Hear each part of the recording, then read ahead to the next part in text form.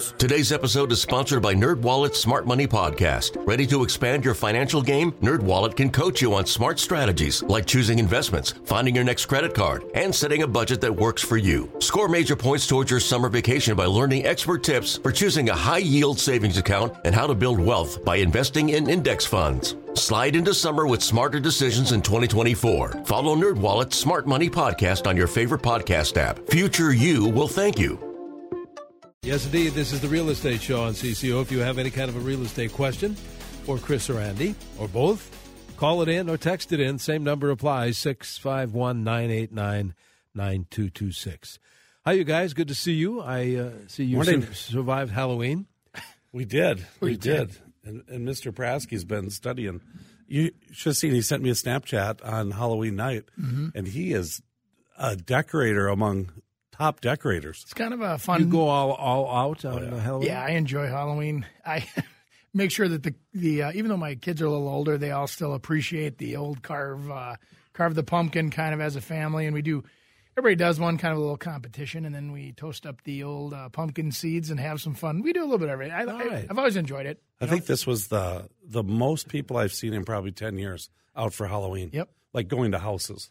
I couldn't believe it. I had Our neighborhood was packed. kids. I counted 158. Oh, my gosh. Yeah, so I keep. Do you normally get that? Yeah, because I'm pretty generous with the candy. I always give out the big stuff, and so I'd have a pretty good audience. Well, even though I'm in a little cul-de-sac, because, I was talking to a lady when I was buying the candy, she goes, I give away the good stuff too. And she goes, I just don't get the same amount of kids. And these kids strategize. They run the stats, I swear. They look down the street and they go, okay, there's only 2 houses with the lights on. Yeah. It's not worth 2 candy bars. Let's keep moving down to the busy street, And It's true. It's a method to their madness, yeah. Yeah, exactly. Well, how was the week in real estate, though, besides Halloween? Well, pretty exciting. The Fed dropped for the third time this year interest rates, which, doesn't directly hit mortgage rates, but it influences them over time. And so it's a real interesting, situation we're in. We have, kind of going into the fall, they're still telling us that there's a lack of inventory. We've run some reports here that are showing that in Minneapolis, that's a little different than the rest of the country. We're actually kind of on the opposite end of the scale where our inventory is up 15% year over year versus. I haven't heard that for a while. Yeah, exactly. So that's where you hear Chris and I saying things like we feel like we're going back into a buyer's market because more people are listing their houses compared to like California where their housing is down, like in San Diego specifically, their housing is down inventory-wise like 20%. And same thing in like Florida, Arizona, they're down like 17% and 6% I think in Arizona. And it kind of goes back to our story from last week talking about people moving to where it's warm. I think that's part of the demand on those warmer cities. It's good timing for them to go, too. Yeah. We're going to get there. But that also bodes well, I think, for our economy when the coasts are doing it. It usually kind of comes back. And I still think we're going to be okay, but we've just kind of hit a little slowdown here. Okay. Sure. All right. So I know we were talking about Halloween, and last week we were talking about ghosts, and I got a few comments last week about, are you serious? Did that happen and stuff like that? But about your story, yeah, I've had a few of them, few stories, and they're true. But we talked about them because it came up after the next day at an open house, and I was like, oh my God, we were just talking about that. But anyways, people are not as afraid to live in a haunted house as we might think. Yeah, me, Danny, I had to run some numbers on this because I was like, do people really believe in this stuff, And so we ran a report. This was showing us a survey of, it ended up being only like 1,500 people, but the state that was the least, or that believes in supernatural the least, is the state of Arizona. The most was Oklahoma. So like 67% of the people in Oklahoma believe there's ghosts. And in Arizona, only 14% of the people believe there's ghosts. And isn't Arizona where they have all the ghost towns and all that stuff? That's true. Minnesota's 31%. Tombstone, yeah. But they said, now what were the percentages of the people that were surveyed that would buy a house that was haunted, that was openly identified as haunted? 3%. It would only affect 3% of the people in Pennsylvania. But in Florida, 39% of the people would not buy the house because it was considered to be haunted. Yeah. Same thing as if the house had a murder. Florida was the highest with 32% of the people would not buy the house. And then is it near a cemetery? It was 47% of the people in Florida. They dominated that category for being a little superstitious, which I found to be interesting. Now, what was I going to ask you about that? Weird facts. I don't know. I thought we were talking about real estate. These are those Trivial Pursuit questions you might get asked someday. So but you can I thank take me it later. that you don't believe, but Chris does in the. I don't know. The thing is maybe it's because I haven't had a close enough of an experience with something like that, but I generally don't. I mean, I sit there and think it's just a series of coincidences that we allow ourselves to believe are happening because of something. Yeah. But that's me. And I've been told I've been wrong too. Yeah. No, never. Yeah. I just had 3 or 4 instances and kind of been confirmed by other people that felt the same thing. So I don't think it's crazy to think that. Well, I took a picture inside of a barn not too long ago, and in the picture there was actually these orbs, and someone says, "Oh my gosh, those are spirits in the barn. Those are kind of the haunted spirits floating and they're caught on camera." And I says, "No, that's you have the camera screwed up with the way you're focusing. It doesn't have enough light in there, and it creates these orbs that are actually." And oh my gosh! And then I thought, oh my God, I'm arguing over the same thing we argued over last week.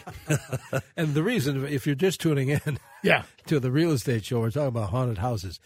We just got on that kick because it was going to be Halloween. Absolutely, that's all.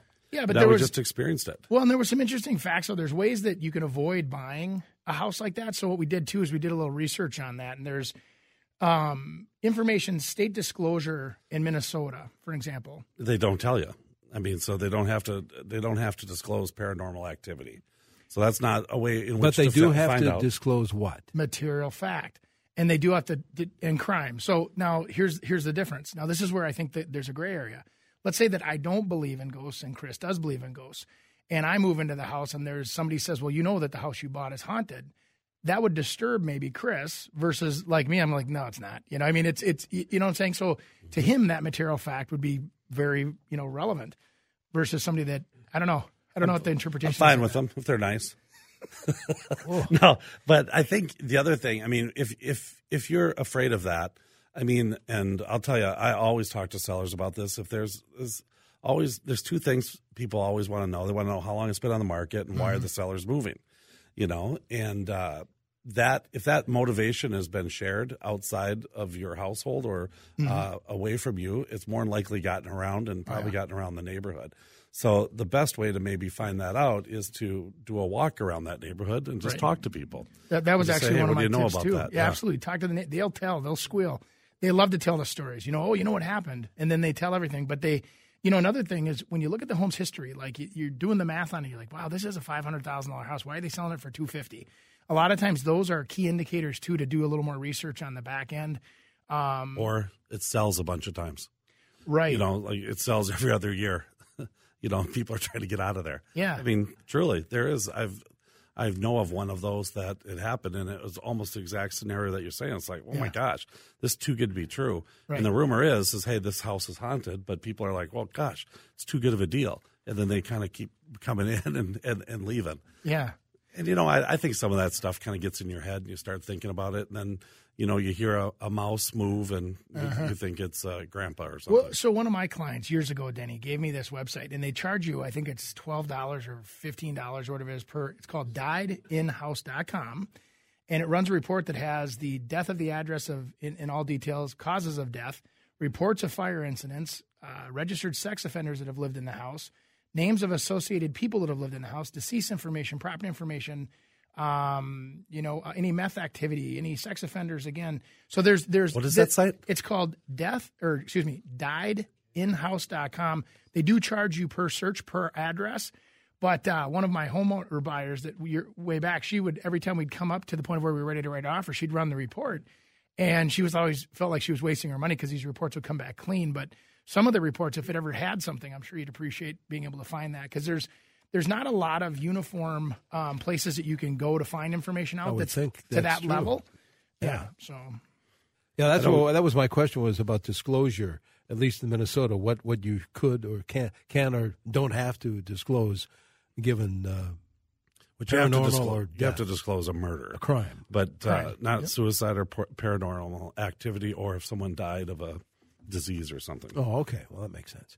All right, let's take this break, and we'll rejoin the spirit world when we come back. Or some design trends, one or the other. Or design trends. Maybe, yeah. Could be both. You have a real estate question. It doesn't have to be about haunted houses. 651-989-9226 or send a text, same number, 651-989-9226. It's the Real Estate Show here on News Talk 830 WCCO.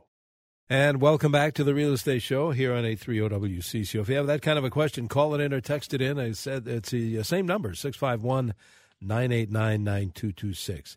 And if you're just joining us, we were talking about, Andy has some statistics about haunted houses, people wanting them, not wanting them in various states. Yes, no. Jonathan, you had a question about suicide, I believe. Yes, there was a caller that called in and asked, what about if someone committed a suicide in some part of the house, the attic, the basement, something of that nature? Does this have to get disclosed? Is there an effect on the sale of the house? Yeah, I mean, you don't have to disclose that. I mean, and that's totally up to the seller in which to be able to do that. Yeah, and Chris and I have both had, enough of that where in the past you concern yourself with values and you concern yourself with whatever. I think that's subjective to the property. I think it's subjective to what happens. But it's a lot of times it's nobody else's business. So if you sell a house, for an example, almost like you were an investor and said, here's the situation. We want to sell this house. You put it up for sale. There's ways around it, I think, too, where it doesn't have to be the focus of the sale. Yeah, and if you're, like you said, if you're concerned about that and you have that website, you can go to that, or you can check with the local police department, too, if you're concerned about that during whatever, before your inspection. Smart to do if it's a concern for you. How about design trends? We can kind of fight over these. I think we're going to, because they're saying in 2020, one of the design trends is, and I have to ask our designer friends, but high gloss kitchen cabinetry. You think so? Yuck. I mean, okay. No, but that's one of the design trends. And I just, that kind of surprises me. Yeah. Well, I mean, I've been seeing a lot of color being added now, but I don't know about the glossy. Well, they also were kind of talking that trend of having not the entire kitchen be glossy, but having just like the hood or the island or something like that, have that splash where it adds the element of texture or the shine that adds that element of something different than just a color. It actually adds a little bit of something to it, was the gist behind it. But they say that's something that we're going to start seeing more in 2020. Yeah, and they're saying the fifth wall, which I kind of like that, saying that's the ceiling. It's kind of doing stuff on the ceiling, so that's just not a flat ceiling. Like what? Like wood beams, or there's people that will do like a shiplap feel on it, do soffits, and just kind of giving some more intrigue to the ceilings. But a lot of wooden beams. Or even just, like we've talked about this like in a lot of smaller rooms, Denny, like the bathrooms or whatever, where they'll take the popcorn ceiling, they knock it flat, and they'll literally have like a nice smooth ceiling so that it can be painted. But I mean, you have to be really good at doing your mud work when you're, having a flat ceiling, especially if it's shiny, because then that is going to show every imperfection. You're going to spend a lot of time making that flat. So I hear all the drywall professionals listening to the show, cringing, thinking, oh boy, because, the callbacks, the nail pops, the whatevers. There's a reason why builders use flat paint is because it's the easiest to hide the imperfections, and it also does in the touch-ups. You got it. Yep. And then the other design trend is brass accents. We thought we were done with that in the 90s. Kind of like your jewelry? It's my necklace. with the clock? Yeah. No, you're right, though. I think that's an interesting... Was that kind of a 90s thing, did you say? Oh, for sure. Because I like... Shiny brass. You like brass? Shiny brass. Did. This is more antique brass now? In an older house, especially. Yeah. Like chandelier, brass chandelier. Yeah, okay. Yeah, the 90s were white appliances and white countertops with brass, with the golden oak. That was kind of what we saw a ton of in the 90s. Yeah. But, the way that they're using this is they're really, something as simple as accenting, like, for an example, they have the light fixtures on the island where they'll have the gold or the antiqued bronze, and then they'll actually do, like, their bar stools, and then that's the accent. So it's not overwhelming anything. It's just accenting. And I think you could do that with any of the different colors that are out there right now. You could have some fun with, even going back to, like I see a lot of right now, chrome again, where it's literally the shiny silver chrome. I thought that was out. That used to be the basic entry-level product, and now I have people requesting it for bathrooms and kitchens, and it's come back too. But I think in anything, if if there's too much, it's not going to be good. It's got to be accents, and people put everything together. I mean, it's less is more. Absolutely. I mean, the wood floors with the white cabinets with cherry vanities. But I can't picture beams. real high gloss cabinetry in the kitchen. I know, for some reason. Yeah. I don't know. Yeah, I don't know. Maybe I'd have to see it. Well, and depending on your lighting, More it modern. would become, a reflection issue. I mean, if you have a lot of can lights, the can lights, like a lot of people will do, is they'll place them in the walking paths, and now you're going to have a shiny spot on your cabinet, which I don't know. Maybe it'll be cool. I don't know. Yeah, maybe. All right, text messages. I live in a 40-apartment, 3-story condominium. When selling our unit, do we need to complete a seller disclosure of the condition of the unit to prospective buyers? Does the management company have to offer any condition of building disclosure, and at what point? If whatever you know about that unit, you do have to disclose that to a potential purchaser. What happens is there's the association gives out a resale transfer disclosure statement, and that's a lot about what repairs they've done, what kind of money they have in reserves, and what they're planning on doing. And then you also give them all the association documents. And so on that, most likely, I mean, a buyer is going to be able to find out, what's happened over the years, because they're going to see all those notes. And they have, and this, I think this is another piece, and a lot of people don't know this, but so when you purchase a condominium or any sort of association home, you get 10 days in which to review those documents. Once you get all of the documents, it's 10 days. So if you just give them the resale disclosure statement, you don't give them the declarations or the rules and regulations, 10 days don't start until they have everything. So if you get them everything, and typically every association has somewhere you can order them. They're not cheap. Yep. You're $200 to $500 that you've got to spend to be able to give that information to a prospective buyer so they can look over it 10 days. Now, you can waive that. The buyer can waive that back to 3 days. So they have to at least look at it for 3 days. So if you don't get all those association documents to someone, before closing or 3 days before closing, can't close. Well, give me some, good practices for an example. Like, Chris, before you would list that house, I would have that done ahead of time. Smart, so too. Have it on hand and have it on site. Typically, they're only good for 6 months. And so if you think it's going to be a longer period, you have to kind of redo them. And so that's why people don't. It's just like a septic and well disclosure. Usually should do that ahead of time. But, hey, if it doesn't sell, do we have to do it? And I'd have to spell $500. Well, and I think for that person looking for that quicker closing, this would allow you to have things expedited versus you want to do hurry it up up and wait. If you're committed to selling, let's sell. I'll tell you what, we have another half hour of the show to go. We'll take this break.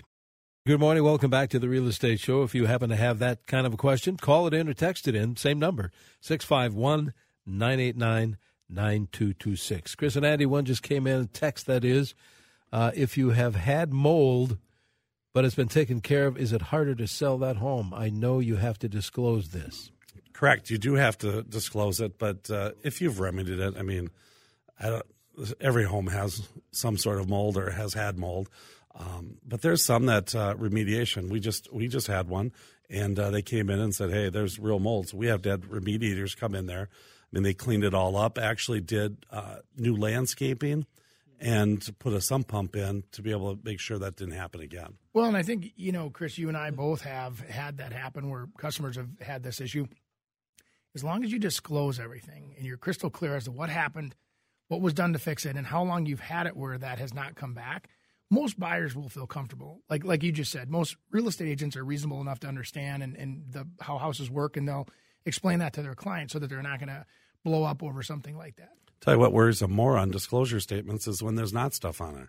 Yeah. Because things happen, and it's like just disclose them. And if you can say, hey, how you've remedied them and you haven't had a problem since, now it's up to the buyer to make that decision. But, if you've remedied it right and you did it the right way, if you did it, by yourself, then, then it takes a little more. But at least the inspector then will be able to say, okay, hey, I know where this area is. Go check it out. Well, and I think a lot of people, too, instantly call things mold when they're maybe just mildew or they're biomaterial where moisture is congregating. There's definitions of what actually mold is. I don't want to get into that. I'm not a mold expert. But what I would do is I would take a hard look at what Chris just said. And if you do think that you have a problem that, you need to take care of, like actually I was listening with earlier today with Andy Lindis, and they were talking with a gentleman about his bathroom having moisture and potentially, mold on the ceiling. That's more common than you realize when bathrooms don't have, like, let's say they renovate them and they don't put the fans back in there. That's actually a more common problem than most people realize. But it's a lot of people don't run their fans when they're taking a shower. Or open a window or whatever. I mean, you just got to let that moisture get out of there. You can't just let it sit in there and be steamy and have nowhere to go. It's got to, Makes sense. Yep. How about a little update on home showings? If your house is listed and what you should be doing and shouldn't be doing. Obviously, in the fall here, and it starts getting colder, the houses are starting to close up, and maybe smells are a little more prevalent. Oh, for sure. I think that's one of my number one things that stopped me in my tracks.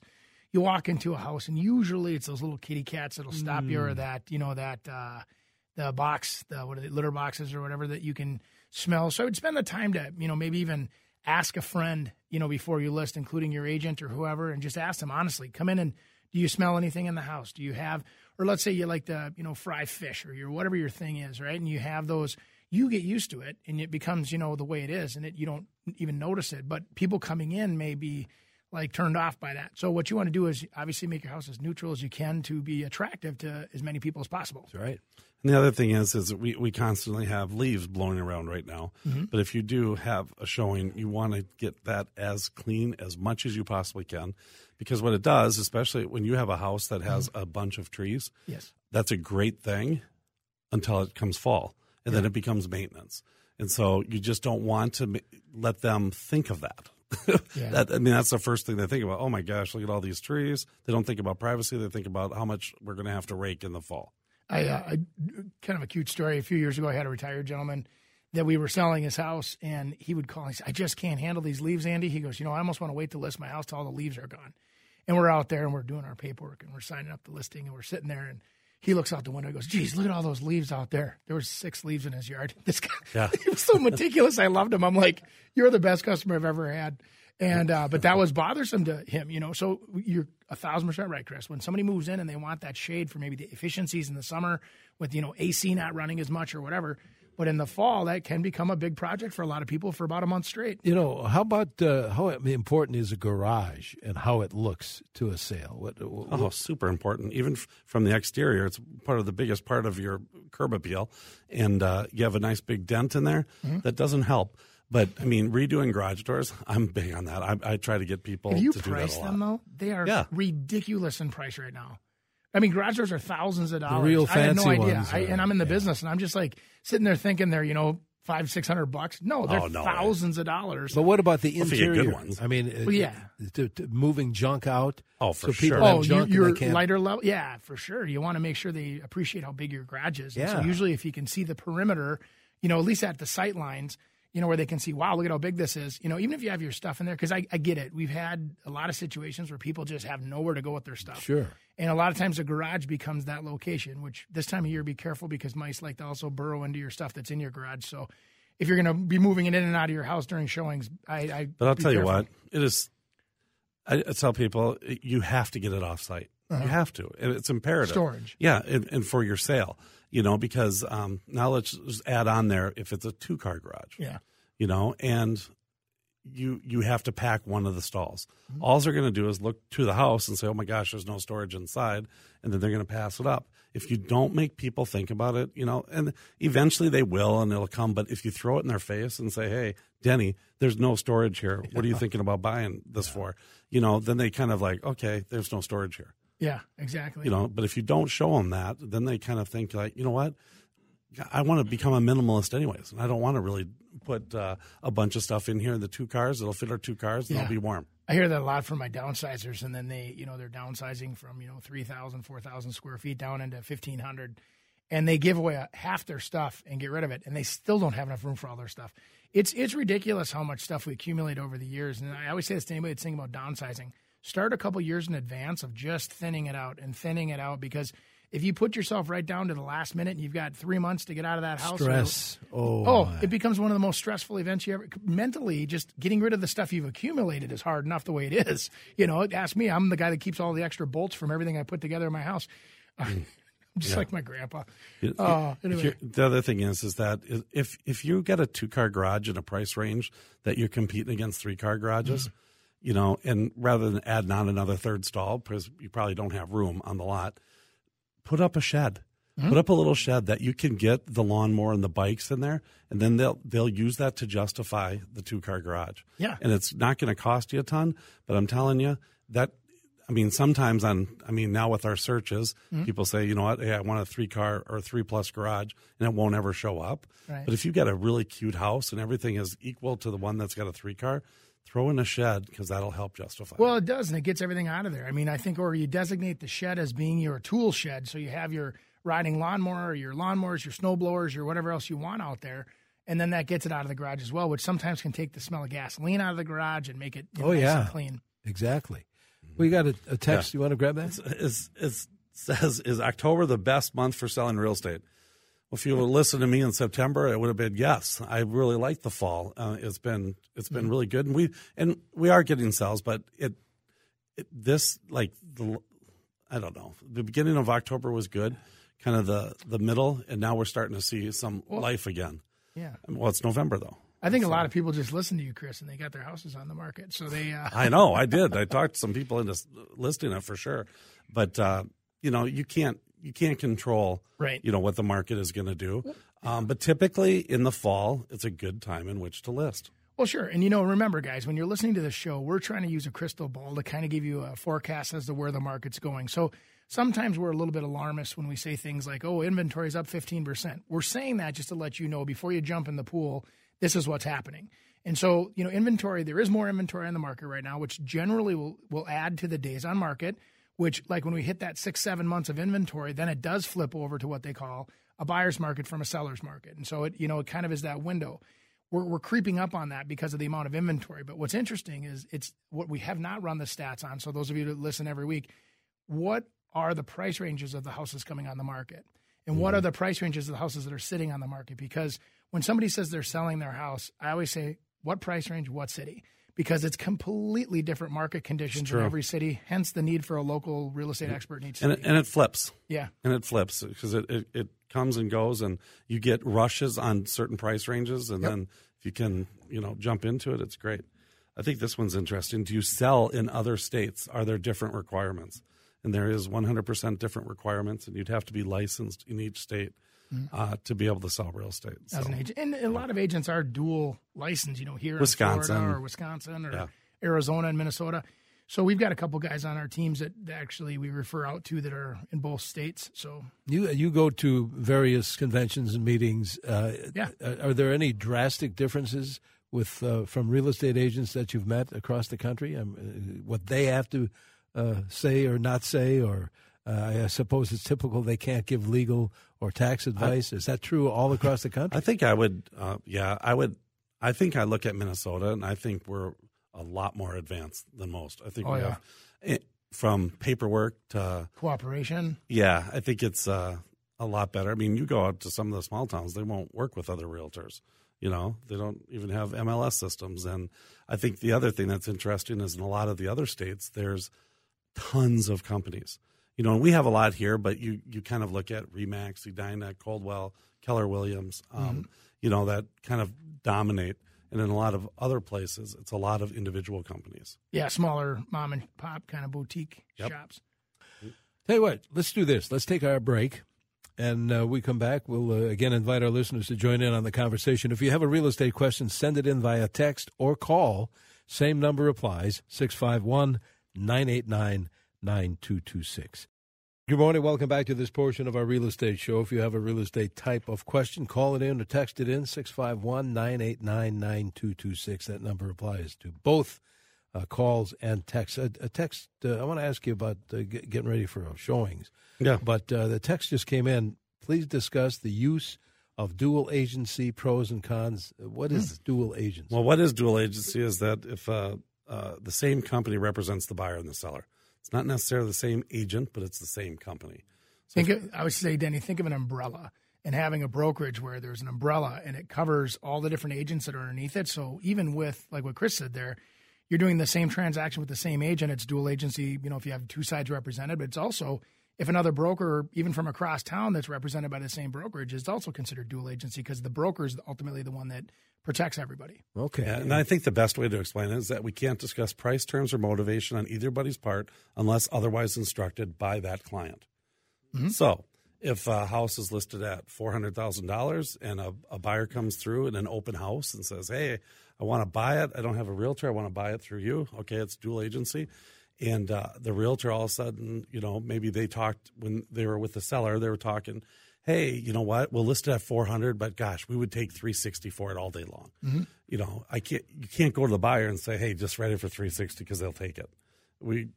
Unless the seller instructed us to do that. Right. And so you just can't do that. And I think what's interesting about dual agency is that people think they get lesser representation. But if you really look at the whole thing, if you're representing a buyer and you're coming from Champlin and you come down to Prior Lake and write an offer on that house, obviously hey, is it worth it? But you don't know the motivation of that seller. Right. Nobody knows that motivation of the seller. Well, I think that what it comes down to too, you guys, is it's harder too. It's way harder to be dual agent than it is when you have an agent that you've hired. You have to trust that agent because that agent obviously is the caretaker of that information. All of their fiduciary responsibilities that they have to you as a client are protected with our contracts and everything else. When they break that, they're not being a good realtor. They should be fired. That's where we're not doing our job. They should be taken out of the equation. But it does give people the interpretation that there could be misleading activities, and that's where in a lot of states dual agency is not legal. It still is here in Minnesota, but it's one of those things where I always say this: when you have a listing that's yours and somebody comes in and wants to buy it, they just really don't get a lot of help because other than saying, "Hey, I can run a market, I can write the paperwork up for you." There's the services that are there, but when it comes to the opinion, we'd love to receive asking price, we'd love to receive whatever. So. It's not a opportunity to save money, as a lot of people, I think, have the false illusion that it does. It's more of a pain in the you-know-what for both sides of the transaction. Interesting. Okay, what is the most successful media in selling a house? Is Facebook a good one? What do you think, Andy? I got my answer. So I'm going to say it depends because Facebook can be fantastic when you're teasing something that's coming soon. I think it works really well. It's a great a lot of people that want to see the movie before it opens, kind of a concept that works really well. When properties now are listed, I think that it kind of falls down the tier quite a few brackets. But yeah, how about you? Okay, I think I believe the best is what you actually put on the MLS because that's what's getting syndicated out to every single website that's out there. Mm-hmm. Now, Facebook, I look at Facebook and it's creating lifestyle, and you could sell that house multiple different ways. And so let's just say that there was a wonderful little apartment down in the basement. You could maybe go after a certain clientele that's looking for a mother-in-law apartment. Mm-hmm. You could say, hey, go after someone that's looking for an at-home office.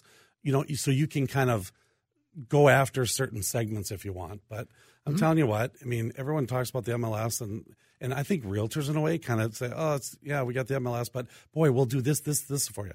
But to me, I think that's what you put on the MLS. Sometimes the MLS is not good. I know you have you kind of go against me on that. No, in a little way. It depends. Now, Chris, assuming that every customer wants to list their house at it'll sell price versus the I want to list it price. So that being said, the listed price is what they think they need because, of what they want versus what the market will pay.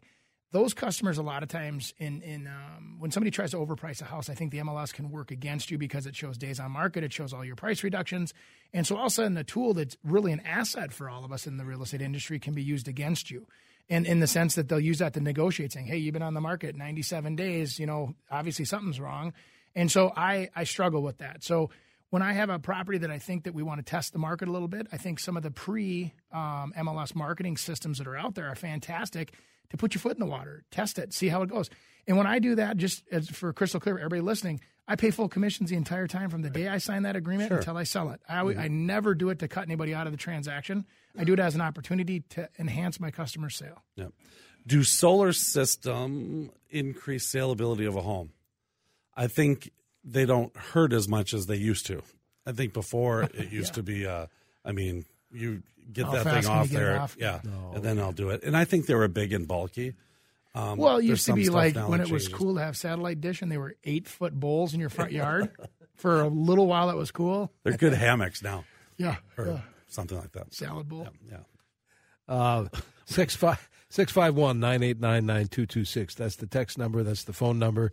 Let's talk a little bit. I know we have a couple of minutes left or so about getting the home ready for showing. Yeah, and I think we're kind of really concentrating here on fall. A big thing is lighting because it's getting a little darker out, and obviously it gets dark, stays darker sooner and later. Isn't that tomorrow?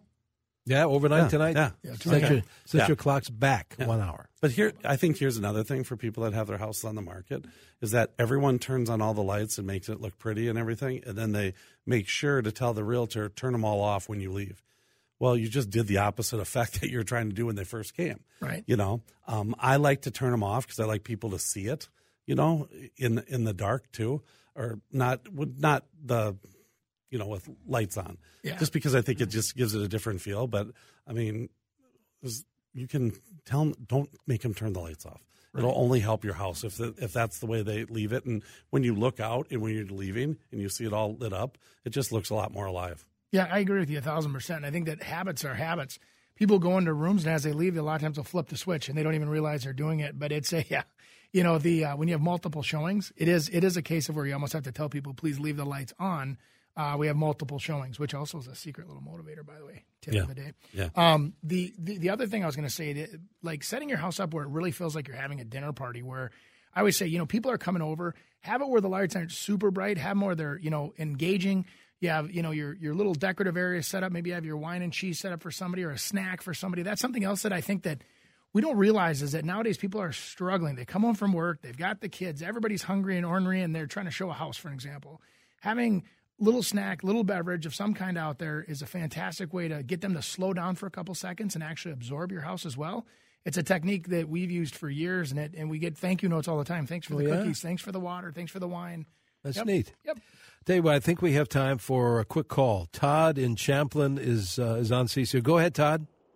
Yeah, good morning, you guys. I got a question. When you apply for a loan, you talk to a mortgage banker, they send you an email with a loan application, and all of a sudden they unlock your credit, and you get a massive amount of information sent to you via email. And they got your email, and they got everything locked in, and it pretty much exposes you to all the different things that are going on out there. And, I get Quicken Loans, I get all kinds of different ideas, I get all kinds of different things, and I'm flooded with an email. And I just wanted to listen to you guys what that is all about, because they ask some very specific questions, kind of like buying a car. And indirectly, it's really none of their business until you sit down and you really figure out. But at the same time, you fill out an application, they run your credit, and then all of a sudden you're flooded with information. You want to comment? Yeah, go ahead, Todd. Thank you for the call. What do you guys think of Todd's comment? I agree. I think that the privacy acts that are out there, you want to make sure that when you're running your credit with somebody, you're picking a reliable source. I think that, like I have a couple of my lenders that are very protective of the client's information. And I think what's also happening there too is that anytime there's something that triggers at a county level, or if there's on your actual credit ratings or whatever, there's things that will trigger that make people call, like for an example, other people, a death in the family, for an example, all of a sudden there's probate courts, whatever. People will start sending you information asking you, should we sell your house? Can we buy your house? Can we, and that's what happens. It's just public record. Whenever your stuff can be put on a public record, you're subjective to the people that the ambulance chasers kind of, as they say. Yeah, it's too bad. It is too bad. Well, we got about a minute and a half to go. Any other tips for home showing? How about leaving pets out? Oh, yeah. Only if they bite. To attack. Yeah. I mean, some people, they'll leave cats that they don't think they are, but I'll tell you, it's best to have all pets out. That includes, to me, that includes turtles and snakes and hamsters and all of that stuff. Just because, not because maybe someone might be offended by them, but they'll take, I love hamsters, and they're checking out the hamster rather than looking at the fireplace. Yeah, I agree. 1,000%. Yep. Well, good. All right, you got time for I another was going to have to argue that one. Well, no, I think that there's a lot of things that we can do. The other thing, use your neighbors too. So if you do have neighbors that are nice and they want to take care of some of those animals for you, you set up a plan. I used to have the basket where we run around and grab the few little things, the socks, the whatever they're on the stairs. You grab the basket and you take that with you in the car. When you get back home, you can dump it on the floor again where it was. But it was, coming up with a plan so that when that showing comes in quick and fast, you're ready. But that's why it's even more important to do it right from the beginning, because having showings is a pain. And it's not fun. Yeah. Well, on that note, Let's invite our listeners to join us again next week. How do we get in touch with you guys, individually or collectively? Well, we have andyandrooney.com. We have a couple open houses on there, some pre-list stuff and some listed stuff that's open this weekend. There's about a dozen open houses that we're doing. So come on out and check it out. andyandrooney.com. And I hope to see you back here next week. So do we. What do you say? All right. Very good. Nerds. Today's episode is sponsored by NerdWallet's Smart Money Podcast. Ready to expand your financial game? NerdWallet can coach you on smart strategies like choosing investments, finding your next credit card, and setting a budget that works for you. Score major points towards your summer vacation by learning expert tips for choosing a high-yield savings account and how to build wealth by investing in index funds. Slide into summer with smarter decisions in 2024. Follow NerdWallet's Smart Money Podcast on your favorite podcast app. Future you will thank you.